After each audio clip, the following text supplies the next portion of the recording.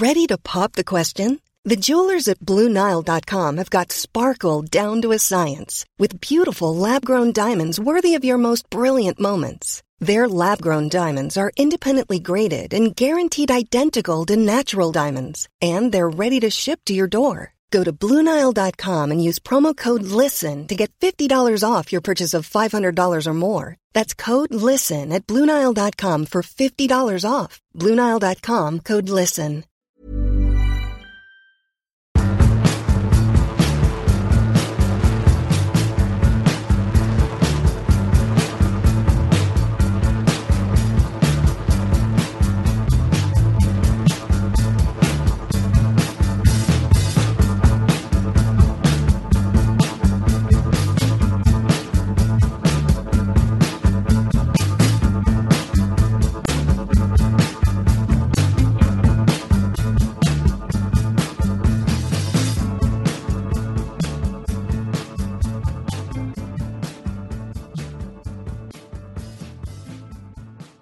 Hello, everyone, and welcome to Rule the Roost podcast. It's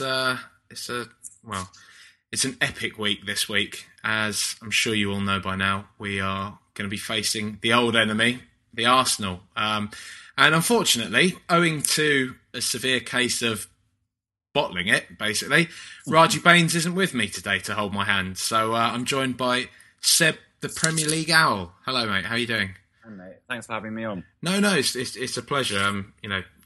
It's gone from you supplanting me to supplanting Raj. So, I think it's just me and Raj's way of keeping one another on our toes, mate, to be honest. I'm making enemies all over the place. Yeah, that's it. but probably outshining the pair of us. So No. I'll ramble away about Tottenham incoherently for a couple of minutes. I suppose we should probably start on the travesty that was West Brom this weekend. Yeah. It's looking a bit one day Ramos at the moment, wouldn't you say? Dare I say that? I don't know. That's don't be that guy during Derby week. You know what? It wasn't good. There's no real way of sugarcoating it. But what I've said all the way through Pochettino's reign, and I guess I have to stick with it, is this is a process. And like Liverpool, I mean, look, losing it at home to West Brom is and losing it home to Liverpool are two different things. But we're going to have days like this, until the players know exactly what's required of them, and until everyone feels comfortable with the system within which they're playing. Sometimes you're just going to have days when everyone's out of sync and it looks like it did yesterday. You grin, you bear it, and you hope it gets better. And it is important not to make the same mistakes that were made with Villas-Boas, because with him, the crowd was on his back a healthy proportion of the crowd was on his back within about 3 games. And I don't know, it's just nothing good happens after that. Well, it sounds like it was the same case on the weekend, though, mate, to be honest. From what I wasn't actually at the game. Nor was I. I had an awful stream with piped in sound from a La Liga game or something. I don't really know. But I mean, a lot of my mates who were there have told me that the atmosphere was terrible and fans were on the players' backs pretty early. I mean, even from the stream I had, I could hear one particularly obnoxious bloke just keep shouting throughout the game, "Rose, you're shit! Rose, you're shit!" every time he was near the sideline. And I used to sit. I used to sit next to someone like that. Well, not 2 or 3 seats down from me a couple of years ago, and it's just like you just look at them, you think, why do you even come to the football? I mean,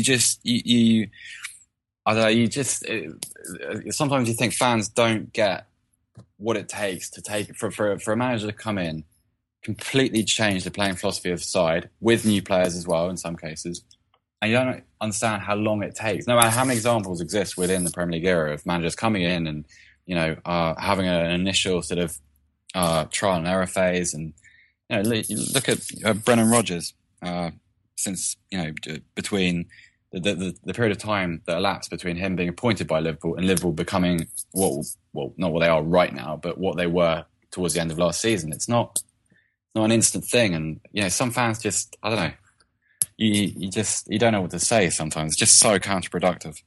It is. I mean, What was your main takeaway from the game? I mean, where do you think it did go so drastically wrong? Because to me, it just looked like we were completely toothless, really. In the final third, we were just lacking any sort of imagination, and that's supposedly where we're at our strongest. You know, we've got this kind of like triumvirate of players up front that are supposed to kind of interchange. They're all quite creative. They're all highly versatile, but it just seems so muddled and just like no one is really in sync with one another. Yeah, right, exactly. Well, I mean, let's take our defence out of it because that was just bad.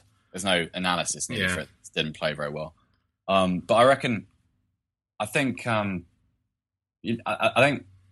as will be the case whenever Spurs play badly under Pochettino, the problem is in centre midfield because his system relies on us getting the ball from deeper areas into those attacking zones. Sorry, this is going to sound really pretentious, this horrible tactical language. But the quicker you get, say someone like Etienne Capoue or Moussa Dembele picks the ball up 10 yards outside of our box, the ball needs to get into a Lamela or an Eriksen or a Chadley quickly because otherwise you're going to have banks of defenders who those players are playing against. You know, Tottenham at their best. So I know look, it's only QPR, which is becoming a buzzword for a lot of teams this season. But what worked in that game, despite how bad they were, what worked in that game was how quickly the ball moved up the pitch and how much, you know, how many times you saw Lamela or Chadley in isolation with a single defender. Right?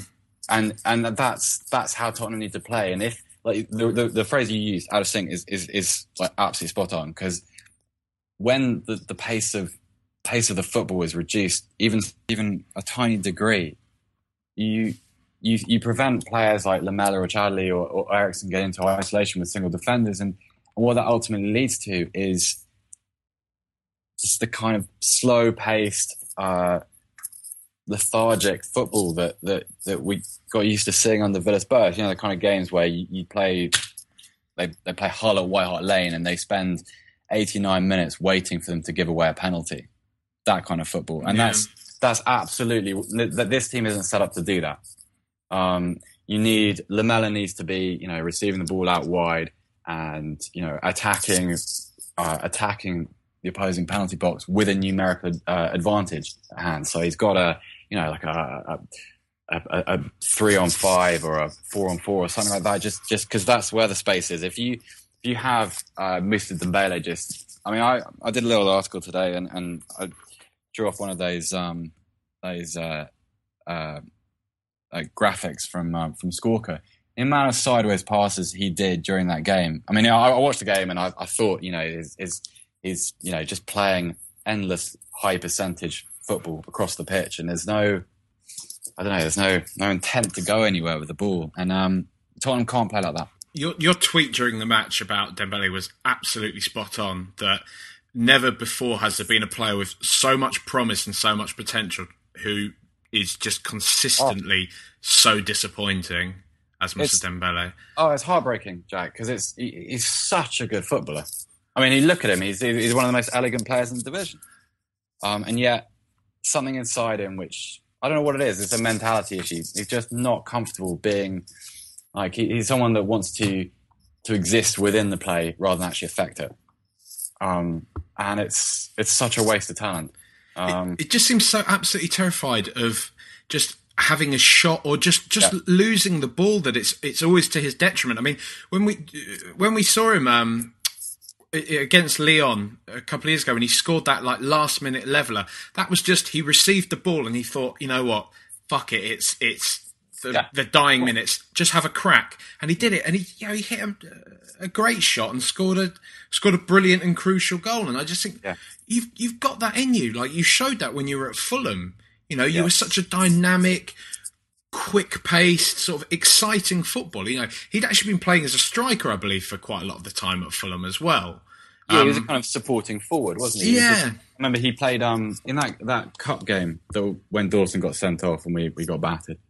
He was brilliant in that game. He just absolutely terrorised because we didn't know what to do with him. He sort of existed between the lines between, you know, the midfield and defence, and he was so aggressive with the ball, as I remember it anyway. But it's like you say now. It's like, you know, his ball retention's fantastic, but that almost just That just allows him to. Well, yeah, when we're on the counter, he picks it up and then just kind of dallies with it for a bit. Yeah. Then they're kind of the opposition get back, manage to get themselves into position, and then we're just we're stuck again.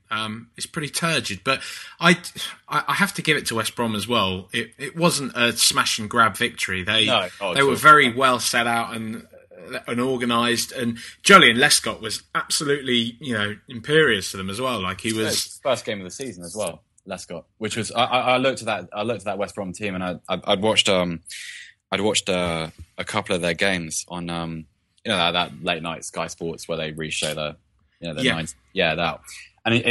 they were exponentially more solid than they had been at any other point in the season. I mean, they were so much better, and Lescott was brilliant. Sadly, he was, whereas Kirikesh was not. I don't really want to jump on Vlad's back too much, but he really is. He's not. He's not up to it at the moment. Well, I like him as a footballer. When he first arrived, we had that spell where we didn't concede when he was on the pitch for sort of 4 or 5 games. Yeah. And he's great on the ball. When at his best, he's a really good technical footballer. But the idea of him, who's not really, I don't know whether it's a confidence thing or a fitness thing or whatever, but pairing him with Kabul, who is similar. He's just fallen off a cliff, Yunus Kabul. Yeah. I mean, from what he was in that season before he got injured, he looked like he was developing into a more muscular, more commanding Ledley King. I'll take that back. Yeah, I was going maybe he was very, very good, but I would never draw that parallel. Take that back. But he's not the same, and when he was appointed captain. My heart sank because I knew he was going to play in the most important games, and you just can't. I mean, the idea of him stepping out at the Emirates on Saturday is not a good one. Do you think all could be not well with Vertonghen and Pochettino at the moment? Because it seems to be that there's fears that he's being snubbed, perhaps, Vertonghen. It's quite strange to see him on the bench when you have Kirikesh and Kabul out there. I don't know. I mean, it is weird. Yeah, I mean, because Vertonghen, on a talent basis, Vertonghen's the best defender at the club. But yeah. I mean, if Pochettino has an issue with him, then without knowing anything about it, I'll happily side Pochettino. I mean, Vertonghen's attitude is just like I think he's a really good player, and as a footballer, I mean, he's one of the best defenders I've seen in the Premier League, carrying the ball from deep into midfield. He looks brilliant. He reminds me a little bit of a sort of like a Lucio type player, but he just I don't know, his commitment to the club last season. I haven't quite gotten over that. No, it's pretty awful now. I think we got to be careful you don't fall into this trap of just excusing, because we obviously we're merely speculating on this, but you can't excuse like a player's off-pitch behaviour if they've done something to cause umbrage with the managerial team. You can't just adopt this mentality of but they're a great player, so it doesn't really matter if they do this or that, as we've seen with Adebayor and AVB. But I don't think we know the full ins and outs of what happened with him. And I don't think we ever will. I mean, there's always two sides. And you know what, with Vertonghen, there may have been a situation where he was, Levy has a little bit of a habit of promising things when a player signs to the club, what they can do in the future, and you can never be quite sure. There's so much bollocks in the game from agents and the press, and it's hard. But the only thing we can see is his application, and I can forgive a lot of things, and I can forgive Michael Dawson for not having any pace and for being as limited as he was as a player. What you can't forgive as a player as talented as Jan Vertonghen performing in the way he did, because just like, come on. Yeah. It's just You can hear my mood declining as we talk. No, I know. We got to try and keep the spirits up though, because we've got to speak to some Arsenal fans in a bit. But before we do have a midweek fixture coming up against Nottingham Forest in the Capital One Cup. I dare say we're going to be playing a second, if not a kind of second stroke third string, if we even have a kind of third string, wouldn't you say? God, you'd hate to know what will be in that third string. Yeah. But I mean, a few calls to like the third string's back four. yeah. There you go. But the likes of Ryan Mason, so on and so forth. Do you see them getting a look in? Well, I would have thought so, but I think Mason's playing in a youth game this evening, so I wouldn't have thought he'll be on the bench on Wednesday, because you wouldn't have thought he'll play twice in 48 hours. I think like Carl Norton will probably end up playing on Wednesday, which is in a way a shame, because as much as I do like Eric Dyer, I almost feel, dare I say it, I might rather see Norton play against Arsenal. You're lucky I didn't just hang up on you there. I refuse to ever talk to you ever again. You know what? I can't talk about Carl Norton because I think I've been prejudiced against him. I've said so many negative things that I don't know what's true anymore. Look, I think Dyer's a really good player. I actually think Dyer is a very good player. And look, if this proves to be wrong, you're going to have to come back and delete this podcast. But I think Dyer in 4 or 5 years will become a really, really good holding midfielder. Which sounds weird, but if you look at his attributes, he's a good footballer. We've seen enough of him going, from fullback going forward, and he's a good defender. And when you have that kind of player, you can obviously play centre back too, but you have that kind of player. You look at what he could do on a kind of like, when Ledley King before his knees fell off, he was one of the best defensive midfielders in the country. Yeah. I mean, he played. It was an England game. He played in. I think it was against France in Euro 2004. Yeah, absolutely brilliant. Absolutely incredible, wasn't he? He kept the likes of Zidane and Henry in his pocket, like he genuinely did. At the same time, yeah, just one in each back pocket. And I think Dyer's no Ledley King. You're liking comparing people to Ledley King today. Anyone else, Seb, at all? Perhaps. Well, probably like. Vertonghen. Yeah. Vertonghen is the anti-Ledley King. Yeah, he is, isn't he? Actually, you've got to edit out these Ledley comparisons because he's probably my favourite player of all time. So, but yeah, Dyer, I don't know. But as for Forest, I think you'll see Norton and Davis presumably will go. Will get a run out fullback. And I'd like to see that. I'd like to see Fazio and Stambouli play from the start, because they just need to play. Yeah. See what they've got. I watched a little bit of Fazio for Sevilla, and I think he'll be great in the Premier League because he's so big, he's so physical. I'm not so convinced about his pace, but I don't know. I don't want to. We'll see. But I'd like to see. Mertesacker does okay. So Mertesacker did okay, but Mertesacker does okay having had like 6 months of like continuous clusterfucks. I mean, he was like that. This is true. That was not a good. This is true. Start. So we'll see. But Soldado, I guess, will start. And mentally scanning the depths of the squad now. It's tough, isn't it? Well, Townsend, perhaps. Yeah, I like Townsend. I know why he doesn't play, but I think the thing with Townsend is if you gave him, he started like he's not even started. He's taken part in something like 40 Premier League games, 40 games total for Tottenham, all competitions. And you imagine where he could be in 100, 150 games time. He's such a. If you could add intelligence, if you could give him a brain, you would you'd really have a player. Yeah, I mean, like Raj and I often kind of disagree on this, and I understand the criticism of him that he runs down blind alleys.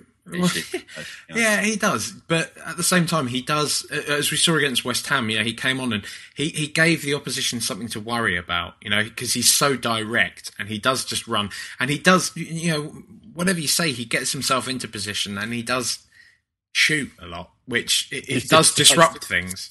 And players, but the players around him as well, it just gives them a bit more freedom. It means that the likes of Lamela, likes of Eriksen, don't have to work quite so hard in kind of creating that space for themselves. Because when you have that kind of enigmatic presence on the field that can sort of dart in and out and look, because I think the thing about Townsend is he is always looking to get on the ball. That's what and that's what I don't think he gets enough credit for. He's always looking to be passed to. He's always creating an option for someone who's on the ball whenever he is on the pitch. And I don't think I think Lamela does that very well. I think he works very, very hard and he's always looking to get involved. I don't know if Chadley does that as much as I'd like, even though he's very much our darling at the moment amongst a lot of the fans. But I don't know. I agree with you. I don't think Townsend's as bad as people make out. And I just wish I knew what had happened to Aaron Lennon, to be honest. But mate, it's good. It's long gone, that one, isn't it? Really, he's going to end up at Hull, isn't he? Well, the collection of Tottenham players that just weren't good enough. Yeah. Well, it's such a shame because I remember us saying, years ago when you'd say things like, "Oh, but Aaron Lennon's only 21." Yeah, he was. There was a time at Tottenham when if you didn't see Lennon's name on the team sheet, it would be a problem. Yeah, because you think, but he's just. It's not. I think there's been a little bit of physical decline because I don't think he's as quick as he was.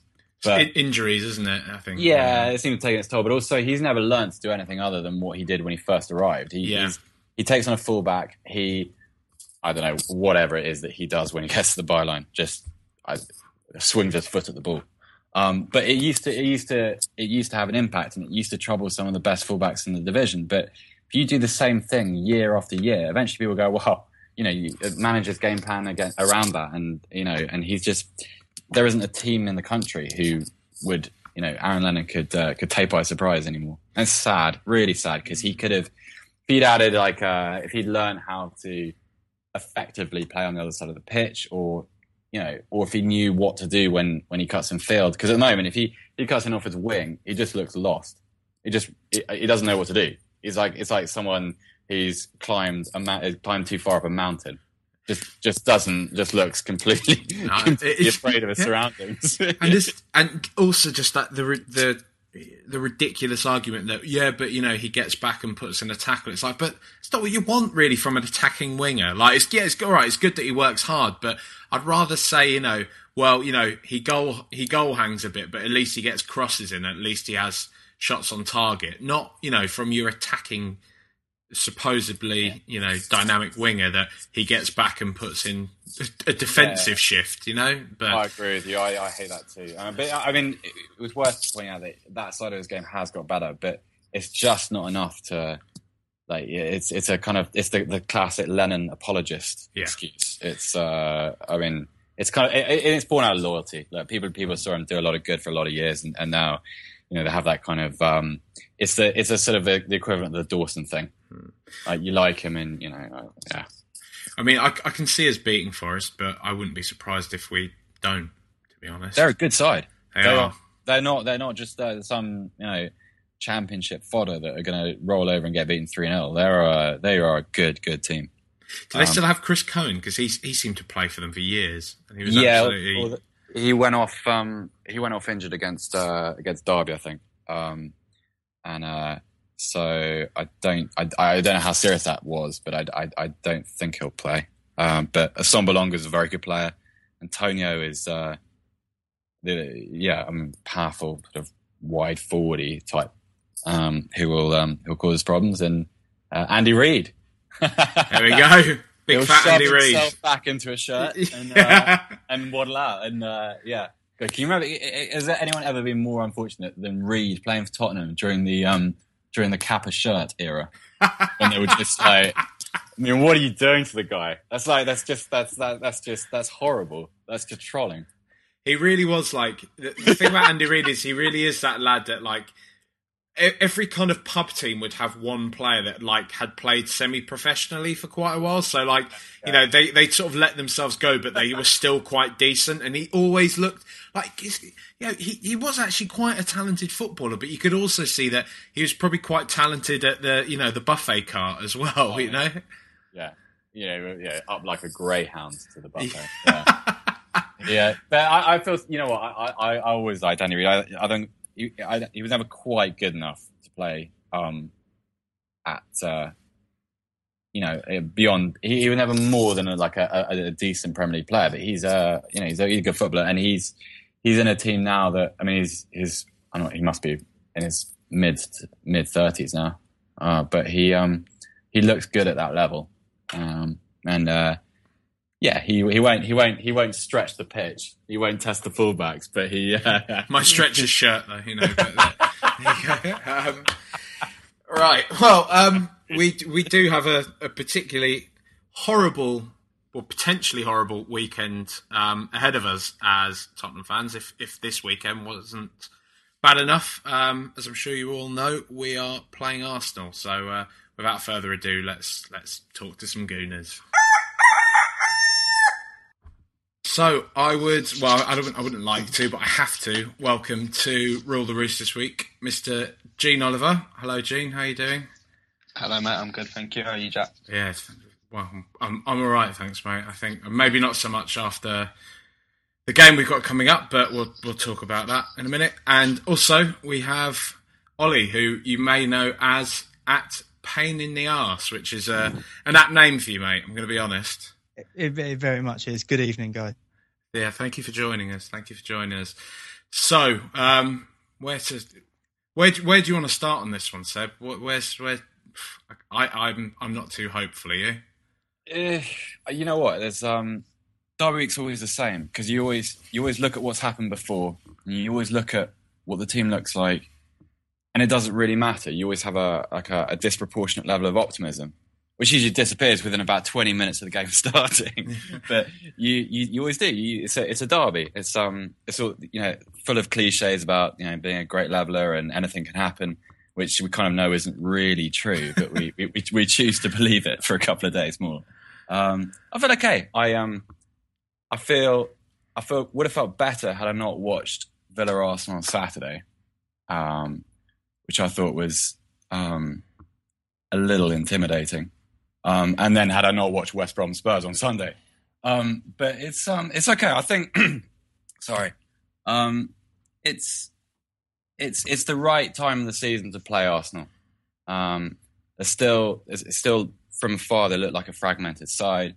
There's still a huge issue over their midfield. And the defensive problem is very welcome as well. So I feel okay. I've felt far more negative going into a derby than I do this week. Are you guys shitting yourself about the prospect of having to face Paulinho? If you want to take that one first. I think, I'll go for that one, Ollie. I think the levels of smugness and shithousery from the Arsenal fans this week after beating Villa and watching you guys sort of implode against West Brom it's just setting us up for the massive fall that we're all dreading. We're so smug about it all of a sudden because we've put in pretty much one decent performance all season. You say we're, Ollie. It's mainly you, mate, to be honest. Probably quite true. But no, I think there's... I was at Villa Park at the weekend and there was a definite level of optimism and a different vibe that we've had all season. We've been poor, we nicked it against Everton. We did the same against Palace. And really the last decent performance we really put in was actually against City in the Community Shield. I mean, there were spells of it against City at home, but again, that as soon as Debuchy got injured and there was that frailty that's always a concern for Arsenal. And really going to Villa and especially having played away and played so terribly in midweek against Dortmund, it really lifted us. And it's that sort of feast or famine whole perspective that football fans have. It's you're either high as kites or you're in the pits of despair. There's never any real middle ground with it. I've got to say, I do love that conflicted feeling as a Spurs fan when we kind of watch you being, let's not beat around the bush, humiliated by Dortmund, and you sat there kind of like, look at Arsenal getting smashed away at Dortmund in the Champions League, like the premier European footballing competition, what a load of mugs. Oh, and then see us draw 0-0 against nobody on Thursday, which I don't know. Not to call us. I think your Spurs official Twitter account put something out before your game against Partizan, saying something along the lines of. Don't. No, it's completely off limits. You can't use the official account against us. They failed to beat English opposition in their last 3 games and failed to mention the fact that 2 of those were Arsenal, I think. Something like that. I don't know if that's completely accurate. But it's in that ballpark. I thought you were going to mention the horrific vine they put out before the game. Have you guys? that was the one where they went around the pitch, just like walking with the camera. No, it's the one when they tapped some boots on I think it was a floor or a table to do. Oh God! And then changed to someone as if it was Hugo Lloris wearing a Tottenham goalkeeper's kit to provide that at the end. But in between the cuts on the vines and stuff, you've got someone saying, "Yeah, go on, it's recording," and all this. It's awful. Dear, it's awful. Production value was superb. Oh, amazing! And as you can imagine, sorry, mate. The beautiful confliction between do we show the badge or the sponsor? Yeah. So we'll show both as quickly as we possibly can. Gene, how are you feeling about Arsenal at the moment? You confident of a title race at all, perchance? Dare I say it? Well, I'll be honest. At the start of the season, I would have said yes.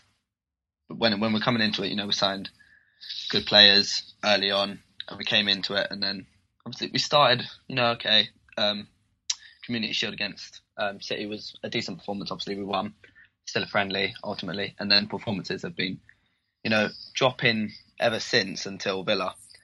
I'm not confident of a title race anymore. I think City and Chelsea are just going to blow it off soon.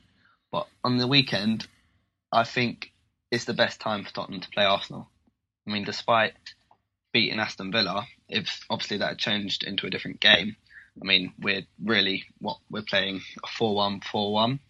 And, it's really just not clicking together. It's not coming out as sort of a prosperous formation for us. And despite Tottenham being quite terrible, bar their perpetually, their QPR win, I think they've got the best chance they'll have so far in the season to play Arsenal.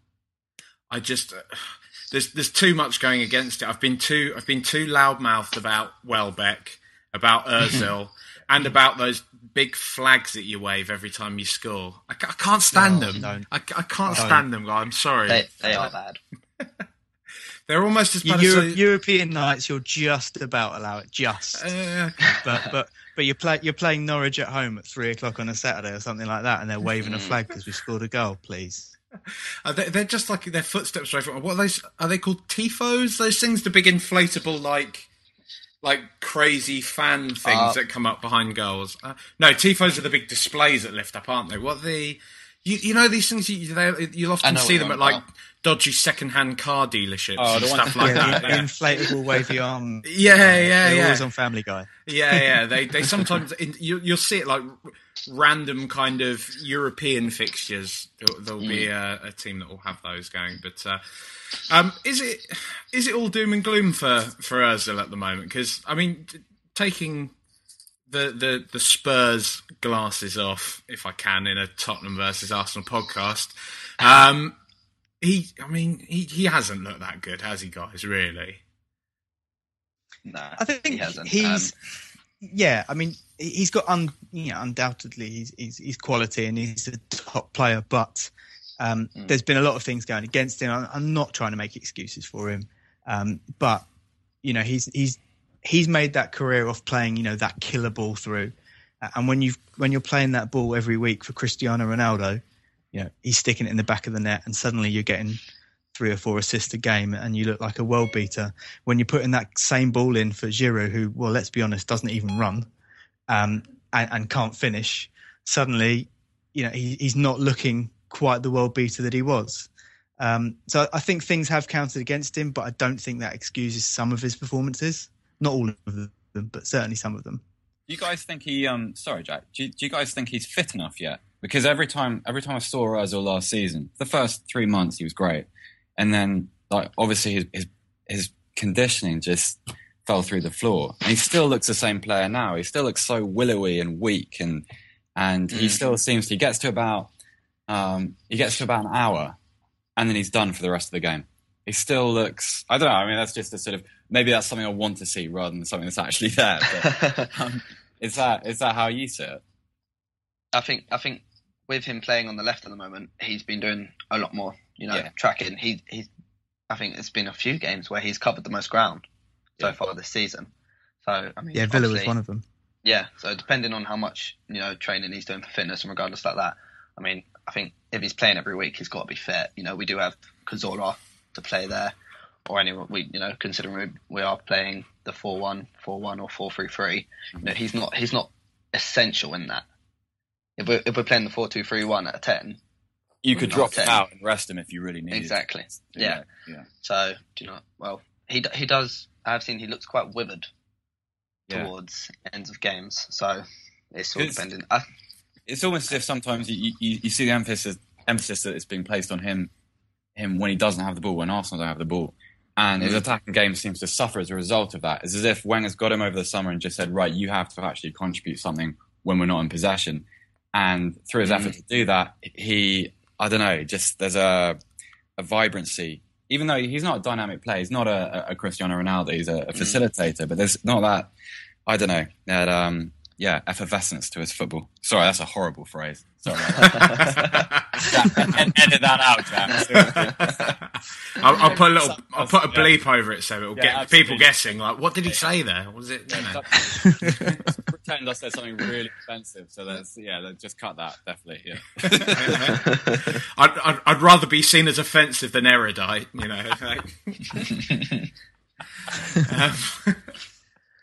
That's football, lads. Come on, it's bants. Yeah. It's just.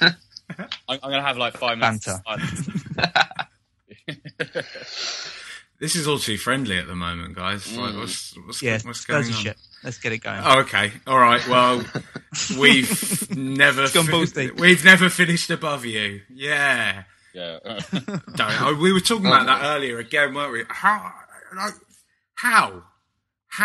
I still just I can't fathom this, that we finished above every other team that's competed in the Premier League now, aside for Arsenal.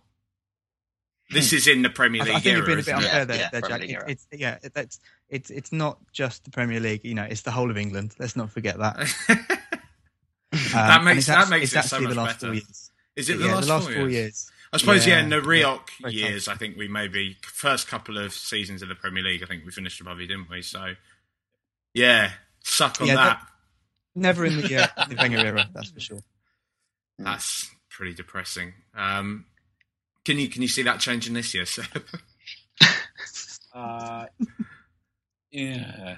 No, the thing is, though, that I don't know, maybe I'm getting older, but it doesn't quite bother me as much as it used to. Maybe I've just been worn down to the point where I no longer have any real fight left in me. It's one of those things where over the years you've seen really average, even at towards the end of the Redknapp era, wasn't really an era, but his time at the club, Arsenal were shit. They just really weren't very good, and yet somehow there's always some circumstance which allows us to finish below them. It's weird things as well. It's like it's silly things like being 2 up at the Emirates, and then that game summed up what Tottenham were under Redknapp as well, and what they've been for most of the Premier League era. It's just sort of Asu Akoti skying a clearance straight up in the air, and things. It just and a horrific Alan Hutton back pass. That's all it takes. That's all it takes. That's actually my the beginning of my favourite derby memory is I dragged my then girlfriend to the pub to watch it, and I made a bit of a spectacle of myself after Bentley scored. I haven't been back to that pub since, and it was all fine. I could deal with I could deal with it being 3-1. And then that Hutton back pass that led to Van Persie scoring, I walked out and went out to either sulk, cry, whatever. And I know I was walking back to the bus stop. I saw I walked past the window of the same pub, and I saw Jenas running back to the halfway line with the ball after he'd had his finest moment in the Tottenham shirt. And then Lennon's equalised. It was probably one of the top 5. This is how pathetic my life was. It still is.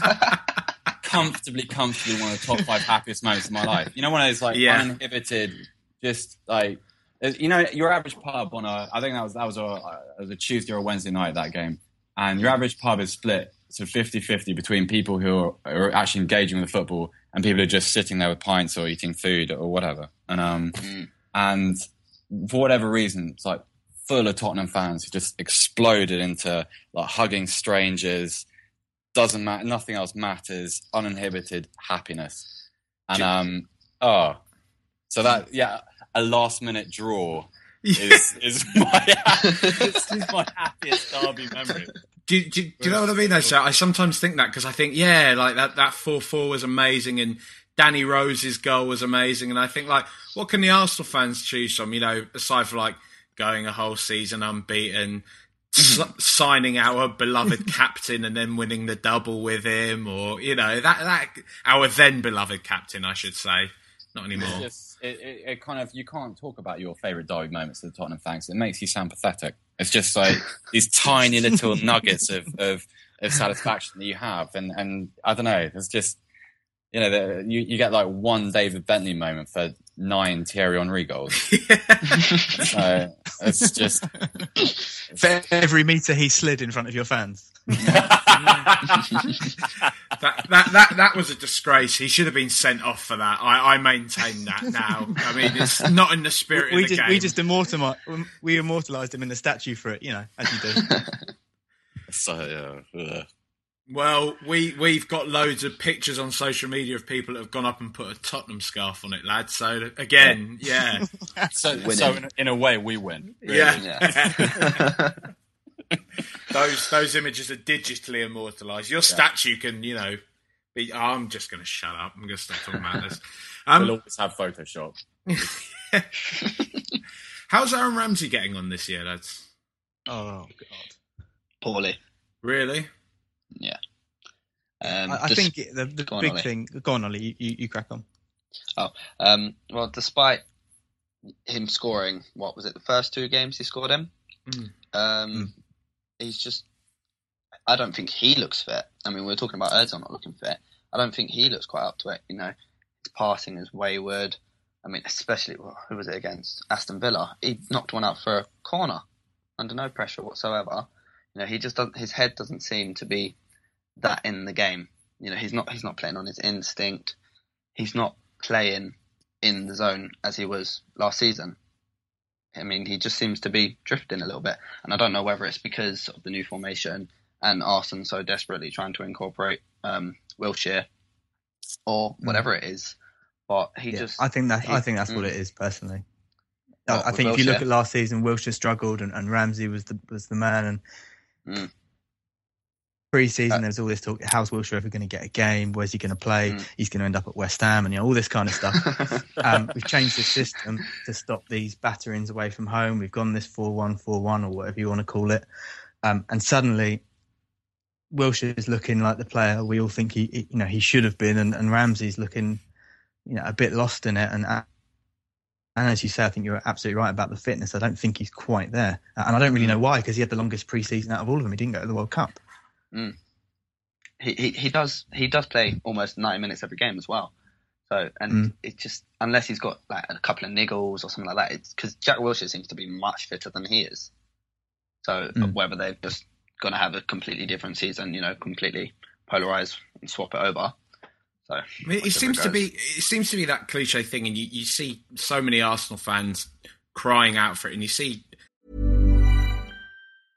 Cool fact, a crocodile can't stick out its tongue. Also, you can get health insurance for a month or just under a year in some states. United Healthcare short-term insurance plans, underwritten by Golden Rule Insurance Company, offer flexible, budget-friendly coverage for you. Learn more at uh1.com. Quality sleep is essential. That's why the Sleep Number Smart Bed is designed for your ever-evolving sleep needs. Need a bed that's firmer or softer on either side? Helps you sleep at a comfortable temperature? Sleep Number Smart Beds let you individualize your comfort, so you sleep better together. J.D. Power ranks Sleep Number number 1 in customer satisfaction with mattresses purchased in-store. And now, save 50% on the Sleep Number Limited Edition Smart Bed for a limited time. For J.D. Power 2023 award information, visit jdpower.com/awards. Only at a Sleep Number store or sleepnumber.com.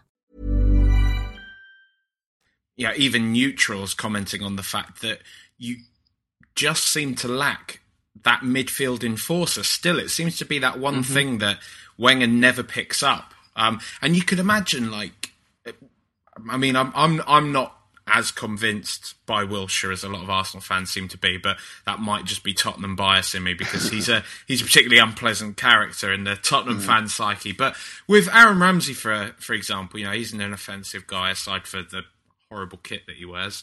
And he, like last year, looked absolutely incredible. He looked like one of the best players in the league, head and shoulders. And do you ever think it's like it's must be detrimental to his game and his development that he's having to almost sort of double up as a kind of defensive and attacking player all in one? Whereas if you had someone that could just stay back and kind of sweep, you know, be it even someone like, you know, if you managed to somehow get Diaby fit to play in midfield, or if you re-signed, I always Alex thought Song, you were a funny guy, Jack. Yeah, or if you re-signed Alex Song, for example, you know, surely that would be better than just not having anyone there that can operate in that. It's a phrase. It's a phrase I absolutely hate because it used to just be known as a midfielder, but nowadays there's this thing called box-to-box midfielders. Oh, we got one of those. You know, Paulinho, I mentioned him earlier. You know, and he's played that role last season, and you know, we all saw what he did. You know, especially in the FA Cup final. Oh, had to get it in there. So, you know, he's played in the system, and it just worked, and everything was clicking for him.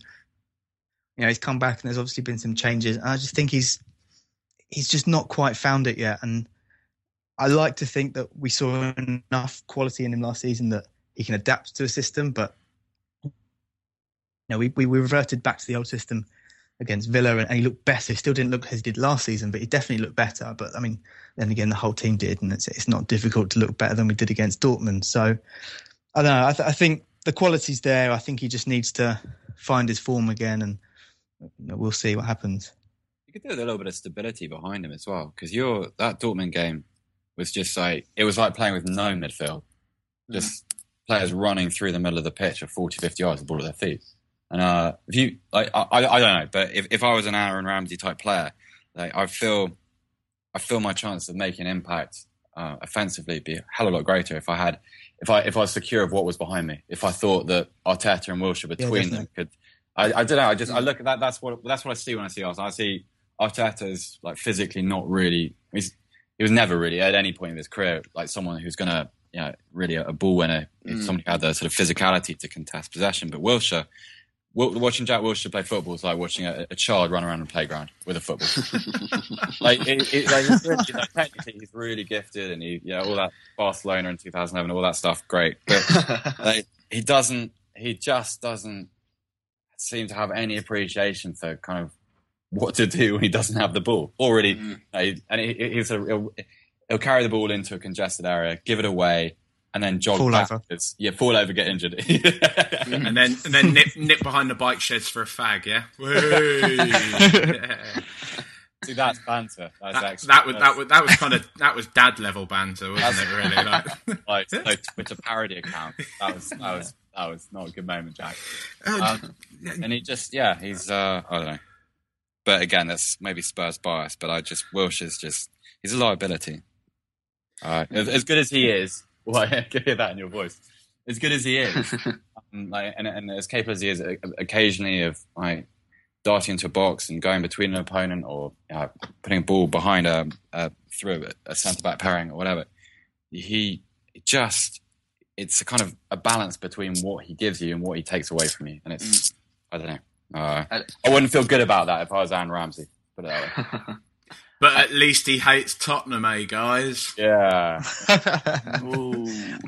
I was talking about this to someone earlier. I think, North London derby is what it is, and we all know what it's about. But I think, and again, this could be a bias thing, but I think more of our players know what it's about than your players. Oh, 100%. I think if you look through our team, there's people who really know what it is to hate Tottenham, blah, blah, blah. And there's people in our team that you guys just absolutely hate, like Wilshere, like Chesney. I look at your team and, I put my Arsenal glasses aside and I hate them all. They're all dickheads, blah, blah, blah. But I don't really hate any of them because they're just so nothing. And I think that's why so many Tottenham fans hate most of our players, for that exact reason. But it's true. We unite together as North London to just mutually hate all your players. Well, I was making this point the other day when someone was saying what's kind of wrong with Spurs at the moment. We don't seem to have this identity, and it's true. I mean, even in like the 90s, there were always we always had a hero, as it were. There was always like Teddy Sheringham or Sol Campbell, dare I utter his name, and after that Ledley King, but.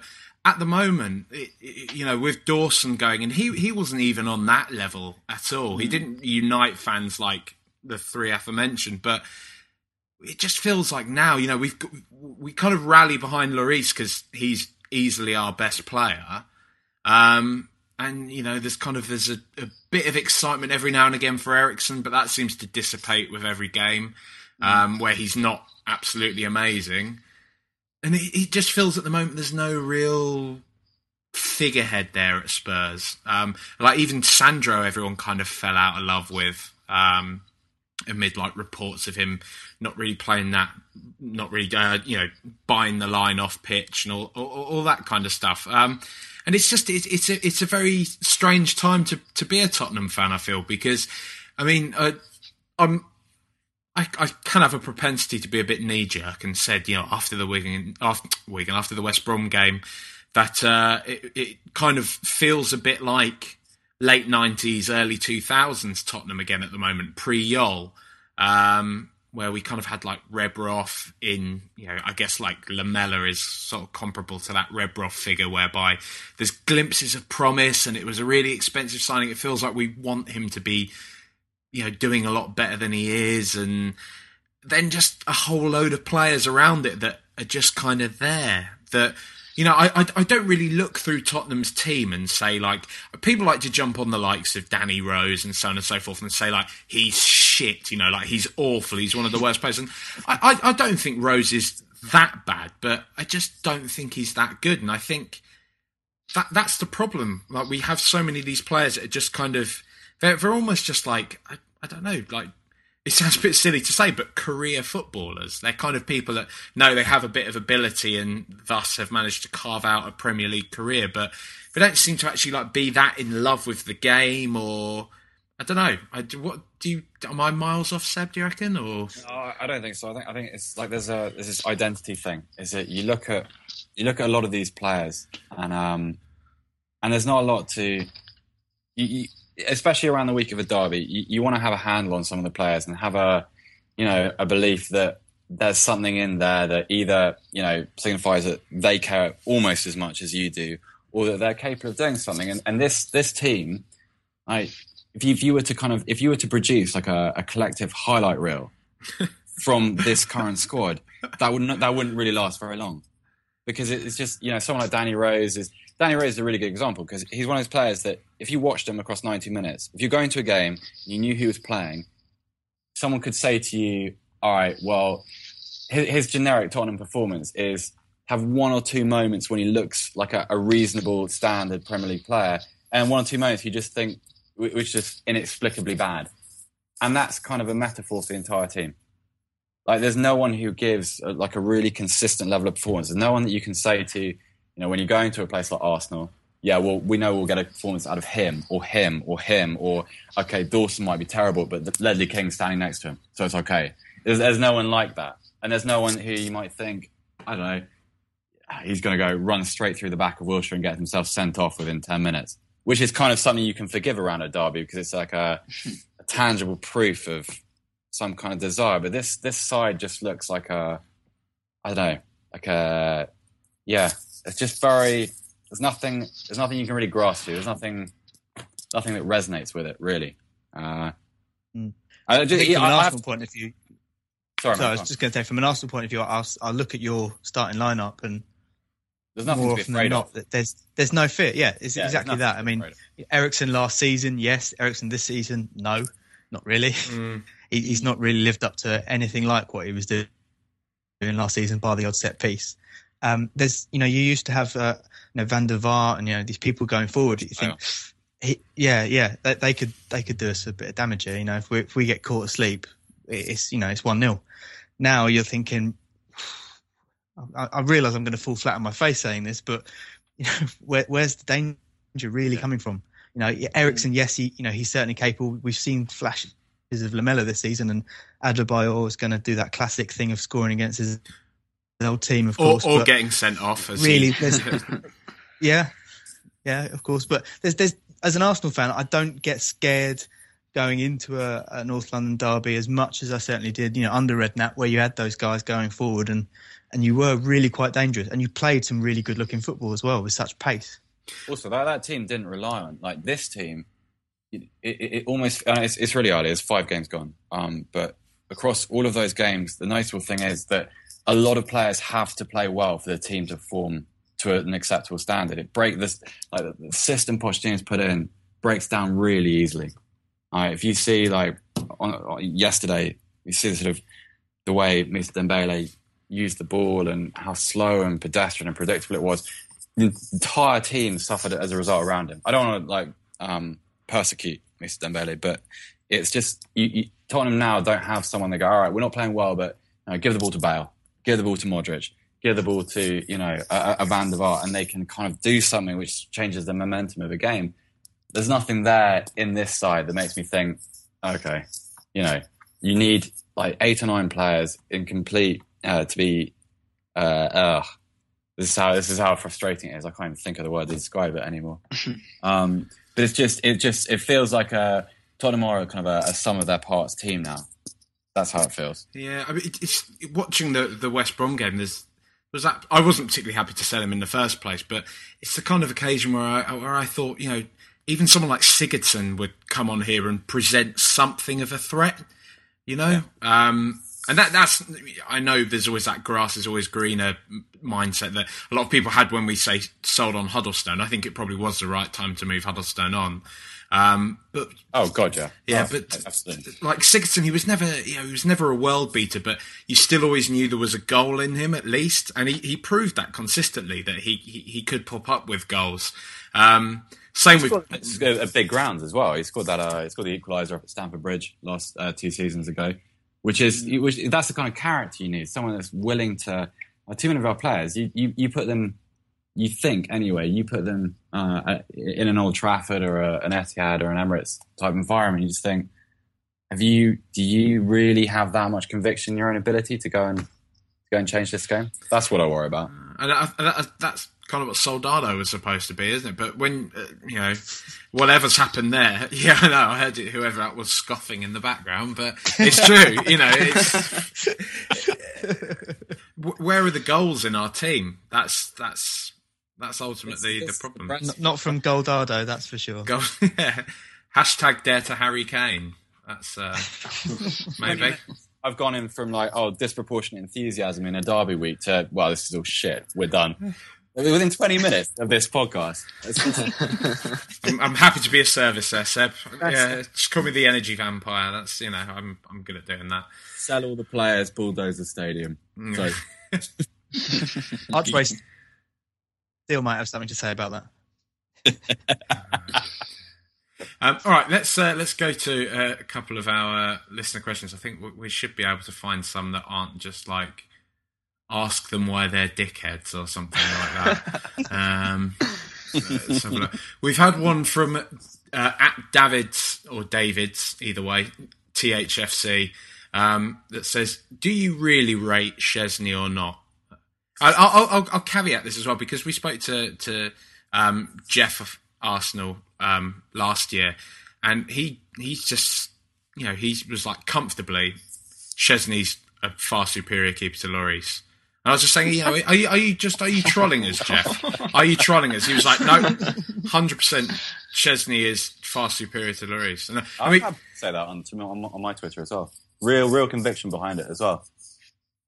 I mean, are we just blinking? Because for me, like the only strength I see that we have over Arsenal is probably the keeper, and that is honestly, that's the only thing I can see that we have over you at the moment. But you guys agree or not? You don't have to. No, I do agree. I think Lloris is probably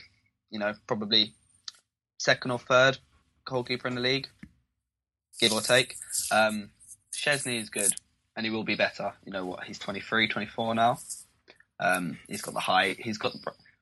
I say he's got the brains. That's probably his only letdown at the moment. Technically, he's very good. Reflexes. His distribution, however, is pretty tragic. He does get very cocky. So obviously his mentality. I do think he's a brilliant shot stopper. Brilliant shot stopper. But he's like we were referring to him before. He's one of the players that every Tottenham fan hates because he is so cocky. He speaks up a lot, whether it's an interview or anything or when it used to be on Twitter. He's very loudmouthed, and I get the essence. He plays like that, and I mean, as he gets older, he'll get more composed and it'll become more natural, and he won't be so boisterous. But Lloris, undoubtedly, much better goalkeeper. I was really quite depressed when we'd been linked with him for 2 continuous seasons, when we still had Almunia and Fabianski, and Szczesny was still a bit younger, and then he goes from you to you, should I say?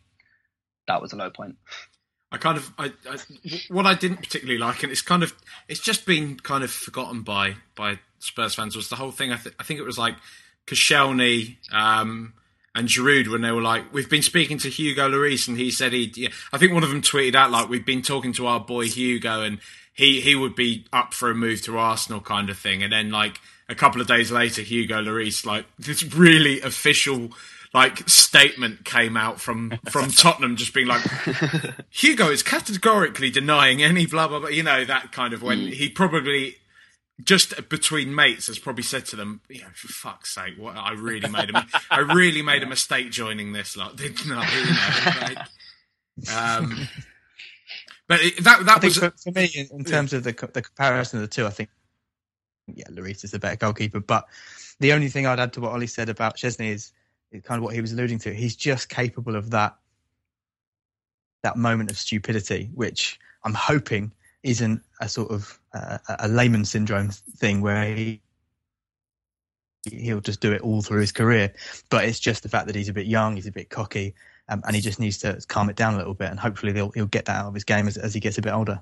Because he's only like 25, 26, isn't he? Probably not. I think he's about 2 or 3 years younger than Lloris. About 2 years, I think. Yeah, because people tend to forget that Szczesny's actually really young still as well. He's been around for a long time. Yeah, he's 24. Bloody hell. Apparently. According to whoscored.com. Yeah, well Googled. Thank you very much. Yeah. You know what? With him, the way when he plays, you always think that the harder the save, or whatever it is that he has to do, the better he is. It's almost as if when it gets easy, when he's he receives a back pass or he's got a simple cross to take, that's when he really struggles. It's like he gets bored. And he's made I don't know how many North London derbies he's played now, but he's made a mistake in almost all of them, and weird mistakes as well, like that Kyle Walker shot he let in, and the fumble off the foe to let Adebayor score, and the cross he dropped at Chadley. Taking a selfie. World-class selfie ability. Yeah, that wasn't. Yeah, yeah. And the fact that he had in the background, it's all about the glory, was a beautiful moment. Yeah. Let's not pretend he was smart enough to do that deliberately. I'm gonna hang up on you in a minute. I'm gonna be honest. We've had one from Elliot Graham at Elliot 4ill, yeah, whatever. His actual question is their opinion on the current squad comparison 1-to-1, which might take a bit of time, so I'll just shorten it to, is there anyone else you take from our team aside for Lloris? What, straight into the first 11? Say the match day squad. Match day squad. Without a doubt, Christian Eriksen. Whether that be in replacement of Cazorla or Rosicky. Christian Eriksen would be probably the first name I'd go for. Yeah, agreed. That and given our defensive frailties, I might take a punt on Dyer. He looks pretty good to start with, and we have 6 defenders at the whole club. No Vertonghen. And what? Genuinely, you wouldn't take Vertonghen. The Tong. Didn't he turn us down for you lot? Apparently, well, that's what you lot seem to think anyway. Perhaps, I think, but I think Dennis Bergkamp was a Spurs fan, wasn't he? No, he wasn't. He just liked Glenn Hoddle, didn't he? Changed that too. Right. You swallow that, dear. It's got a statue. Can't be true. A really weird statue as well. I'm going to be honest. That one. It's quite an odd pose, like the pole and. Yeah, statues with poles aren't good statues. You don't. I understand the need for the ball to be in there, but really. Look at you looking for anything to slag us off. Statues with poles aren't good statues. I've heard it all now. The fact is that particular post was from one of the best goals scored in the Premier League history.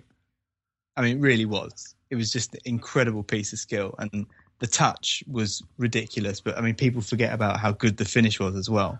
And yeah, it is a little bit weird. I'll give you that. But for a moment, as a player, to immortalise, in a statue, I think you'd struggle to pick a better one for him.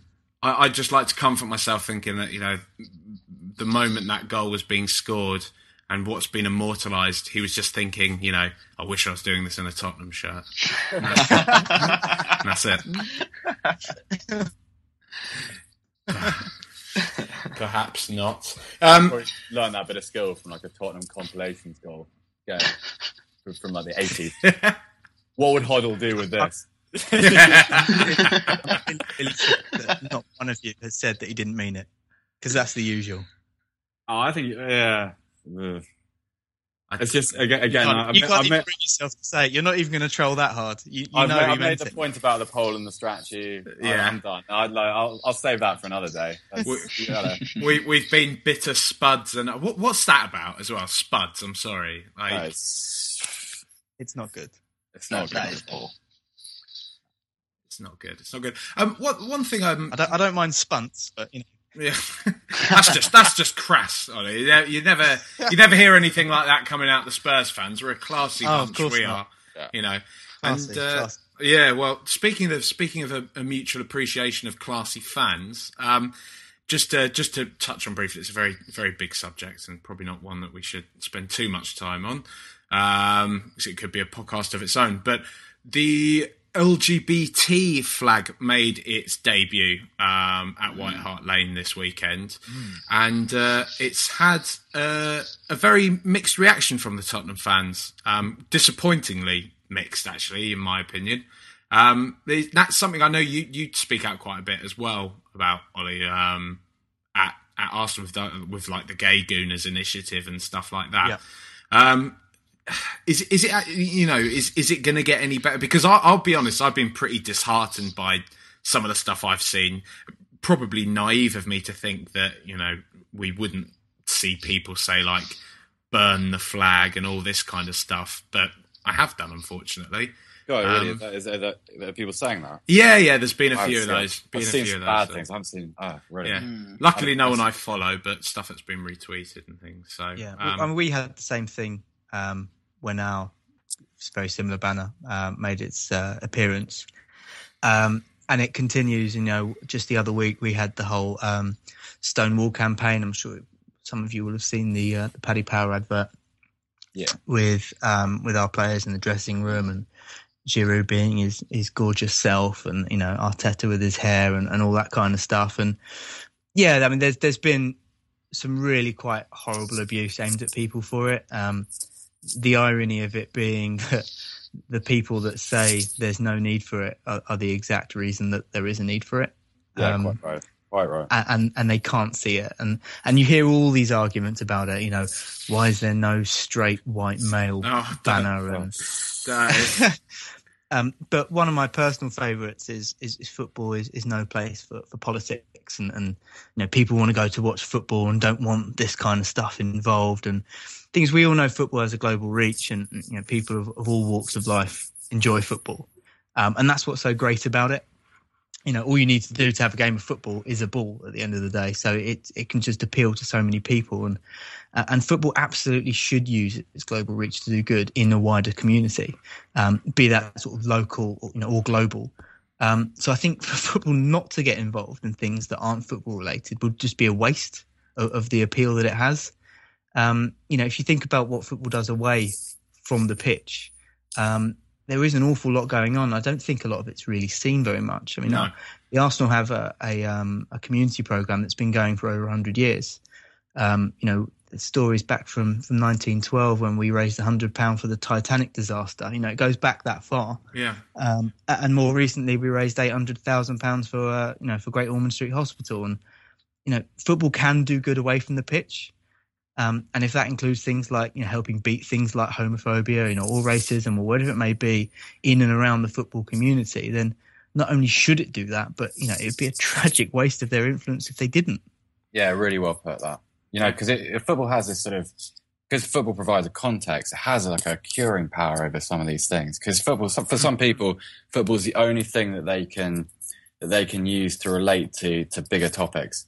Not necessarily because of like an intelligence thing, just because of they don't get exposed to it that often. It's quite right, and so to have that stage, which is so visible, and not use it would be criminal, be dreadful. I also think when you consider like what the archetypal view of a football stadium is a load of homophobic white working class men, essentially the kind of setting in which something like homosexuality is not widely accepted. And I think having the flags there is a sign to not only show gay fans that they are welcome in football stadiums, because I don't think it's that drastic anymore that many gay football fans would have that view that they're not welcome, they're going to get beaten up if they go into a football ground and stuff. But I just think it helps show a lot of people who maybe look at football quite disparagingly from the outside, and they can see a game that's on TV, see a pride flag in a stadium and be like, oh, actually, you know what, that game that we've seen all those kind of like fuzzy highlights from the 80s and 90s where you've got England skinheads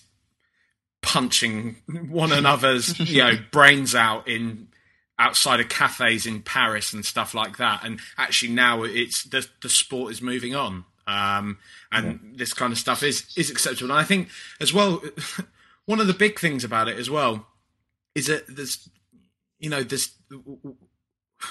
of the things that's so overlooked is that people say homophobia is not a problem. I mean, this is one of the things that people have said. In all my years of going to games, I've never heard any homophobic abuse, and homophobia isn't a problem in football anymore, yada, yada, yada. And I know it's not all down to the crowd, but at the same time, why are there not more openly gay footballers? If it's not a problem, why aren't there? And I think Jack, just on what you're saying there, a lot of that's come from Tottenham fans. I think if we talk about, and I know you probably don't want to, but if we talk about Sol Campbell for a minute,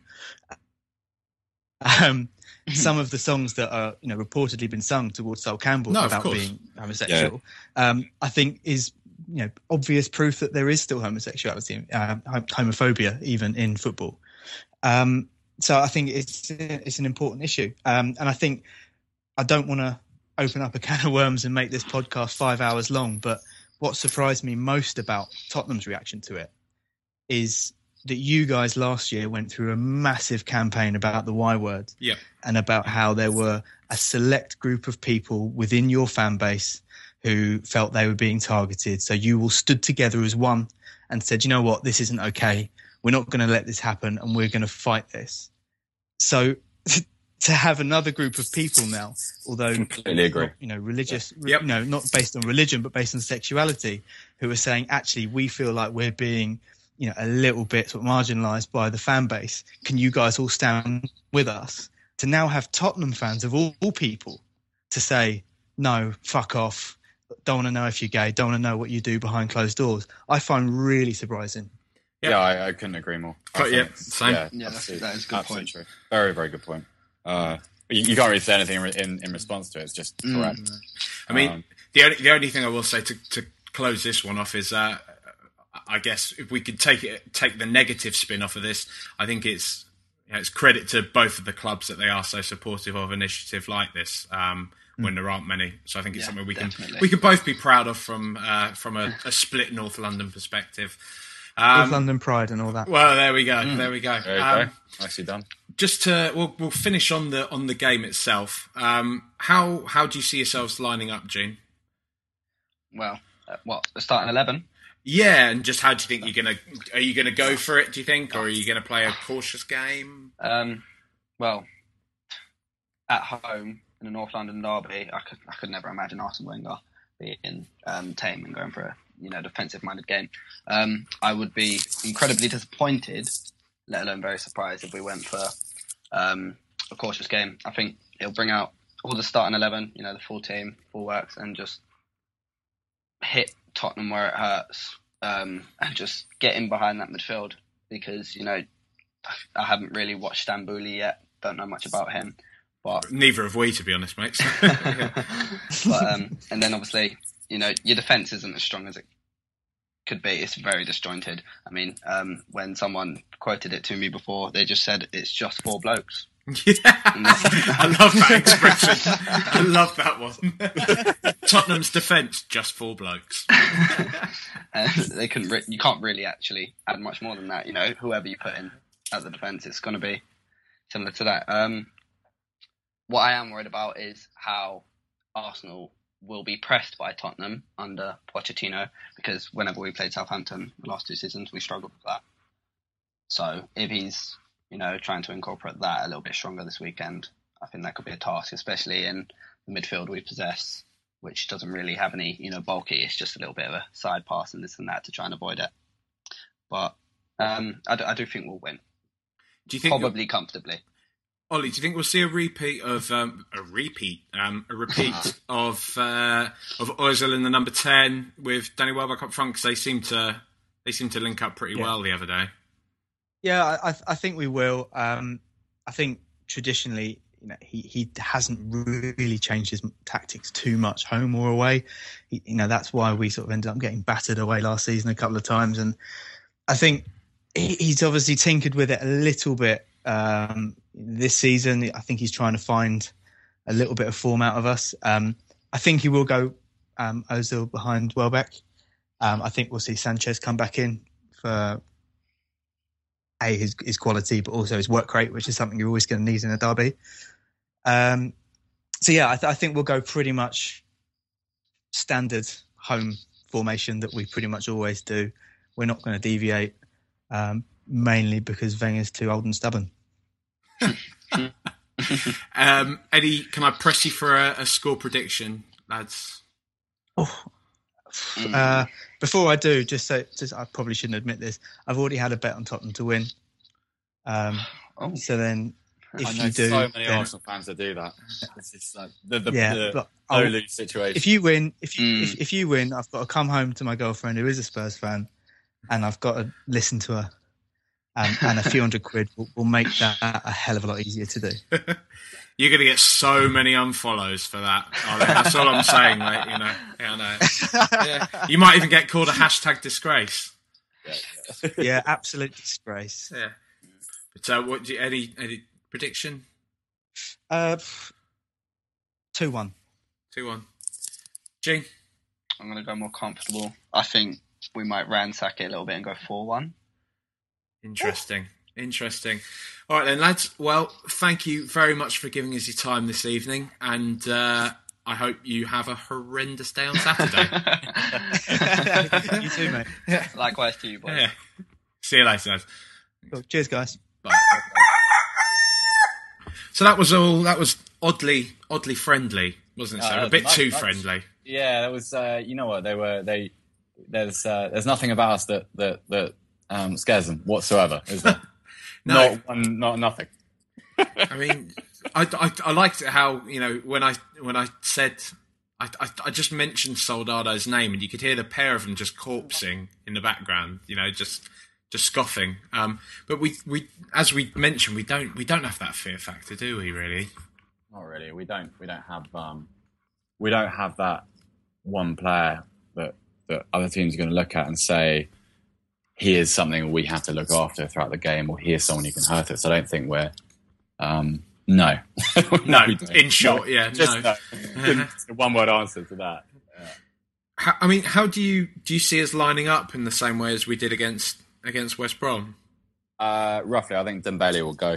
I think I think Bentaleb will start. I think because I don't think, from what I've seen of Pochettino so far, and from what I've read of his reaction and seen from the touchline, Hart Lane, I wouldn't have thought that he would tolerate that. I think Dembele, we could have an entire podcast about him, but I just think he doesn't do what Pochettino needs him to do. I think, and that's get the ball forward. So Bentaleb is a flawed player. I think he's hugely naive defensively, but he, with the ball at his feet, he is more likely to bring our attacking players into the game. And we're obviously not the kind of side that can go to the Emirates and defend for 90 minutes, because that will not end well. No. It's still quite interesting as well to see that in the middle of the park, it does seem to be their weak spot, really. It seems odd saying that when they've got players like Ozil and Ramsey in there, but there still doesn't seem to be that kind of cohesion between the three of Ozil, Ramsey, and Wilshere, as we were talking about. And I think with a player like Capoue in there, who is very physical, who is very direct, who will harry and will chase them, I think that is potentially our only way. And like you're saying with Dembele, he's not going to be really relied upon to when we do need to break, because I think we are going to be playing a lot of this game on the counter. We can't really rely on Dembele to be the person that's going to release the ball quickly and send it upfield to catch Arsenal when they are on the back foot.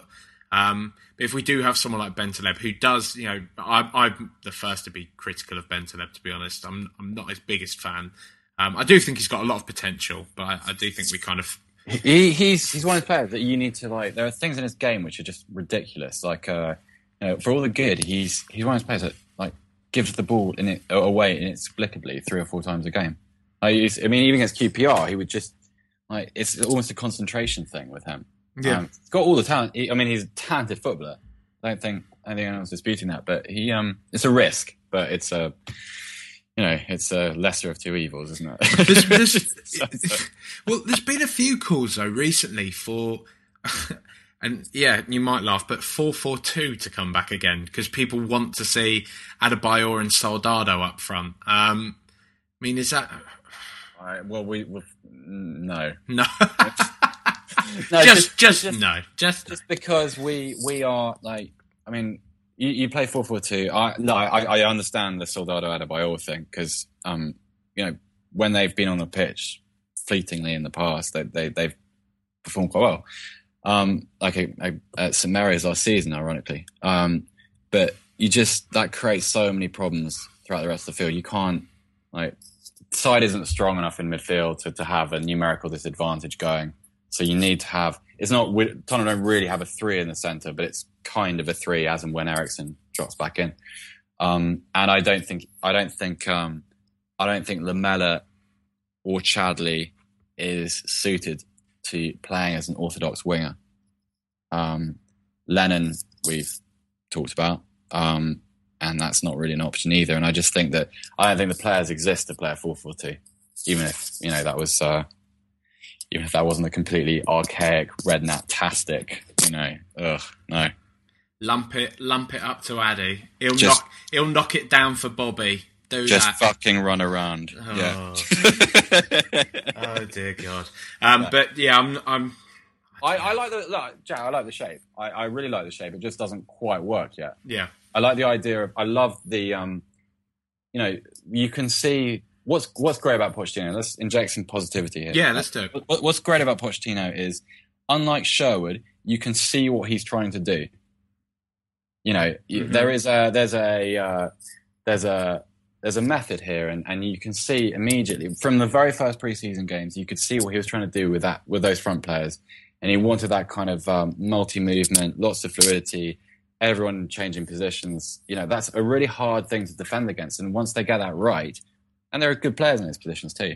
We're down on Tottenham, but Eriksen's a very good player. Adebayor, when he feels like it, it's a very effective player. Lamela, I'll have faith in Lamela until it's a completely untenable position. Until we've released him in 2 years' time. Yeah, exactly. until he plays for Hull. Yeah. It's just get it right, and it's really effective. I would also say on my positive spin on things, because he's been likened to AVB quite a bit recently, and the football and the system has been likened to AVB.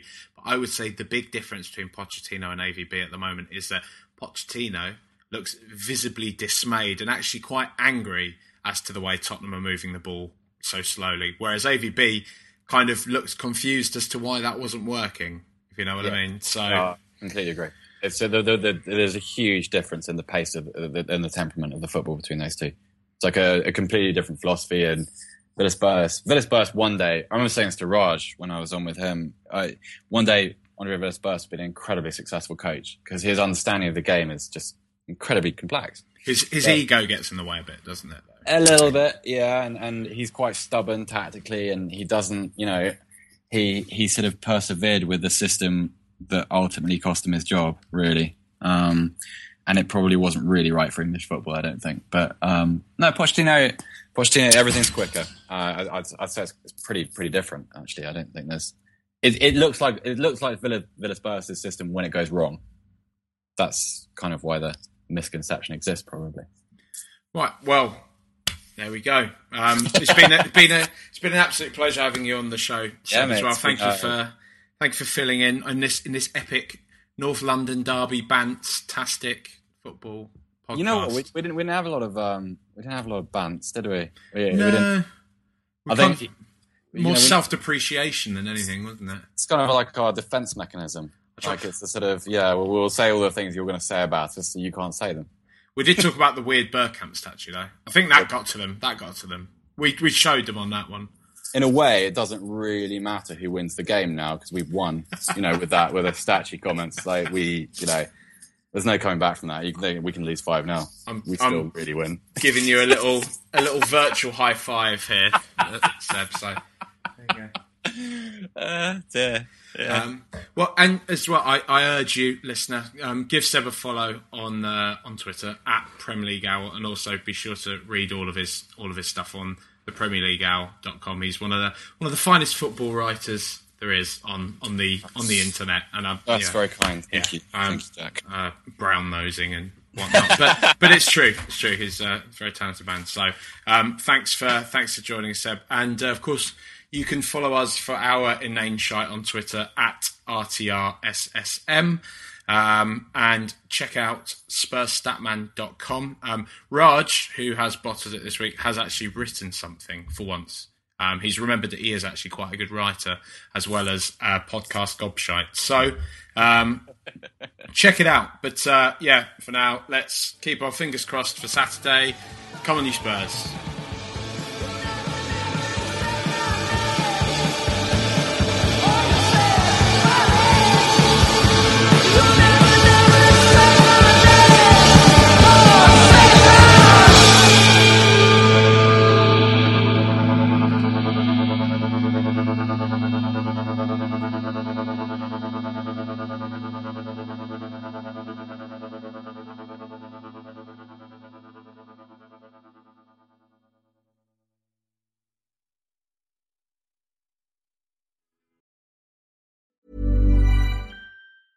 Even when we're on a budget, we still deserve nice things. Quince is a place to scoop up stunning high-end goods for 50 to 80% less than similar brands. They have buttery soft cashmere sweaters starting at $50, luxurious Italian leather bags, and so much more. Plus, Quince only works with factories that use safe, ethical, and responsible manufacturing. Get the high-end goods you'll love without the high price tag with Quince. Go to quince.com/style for free shipping and 365-day returns.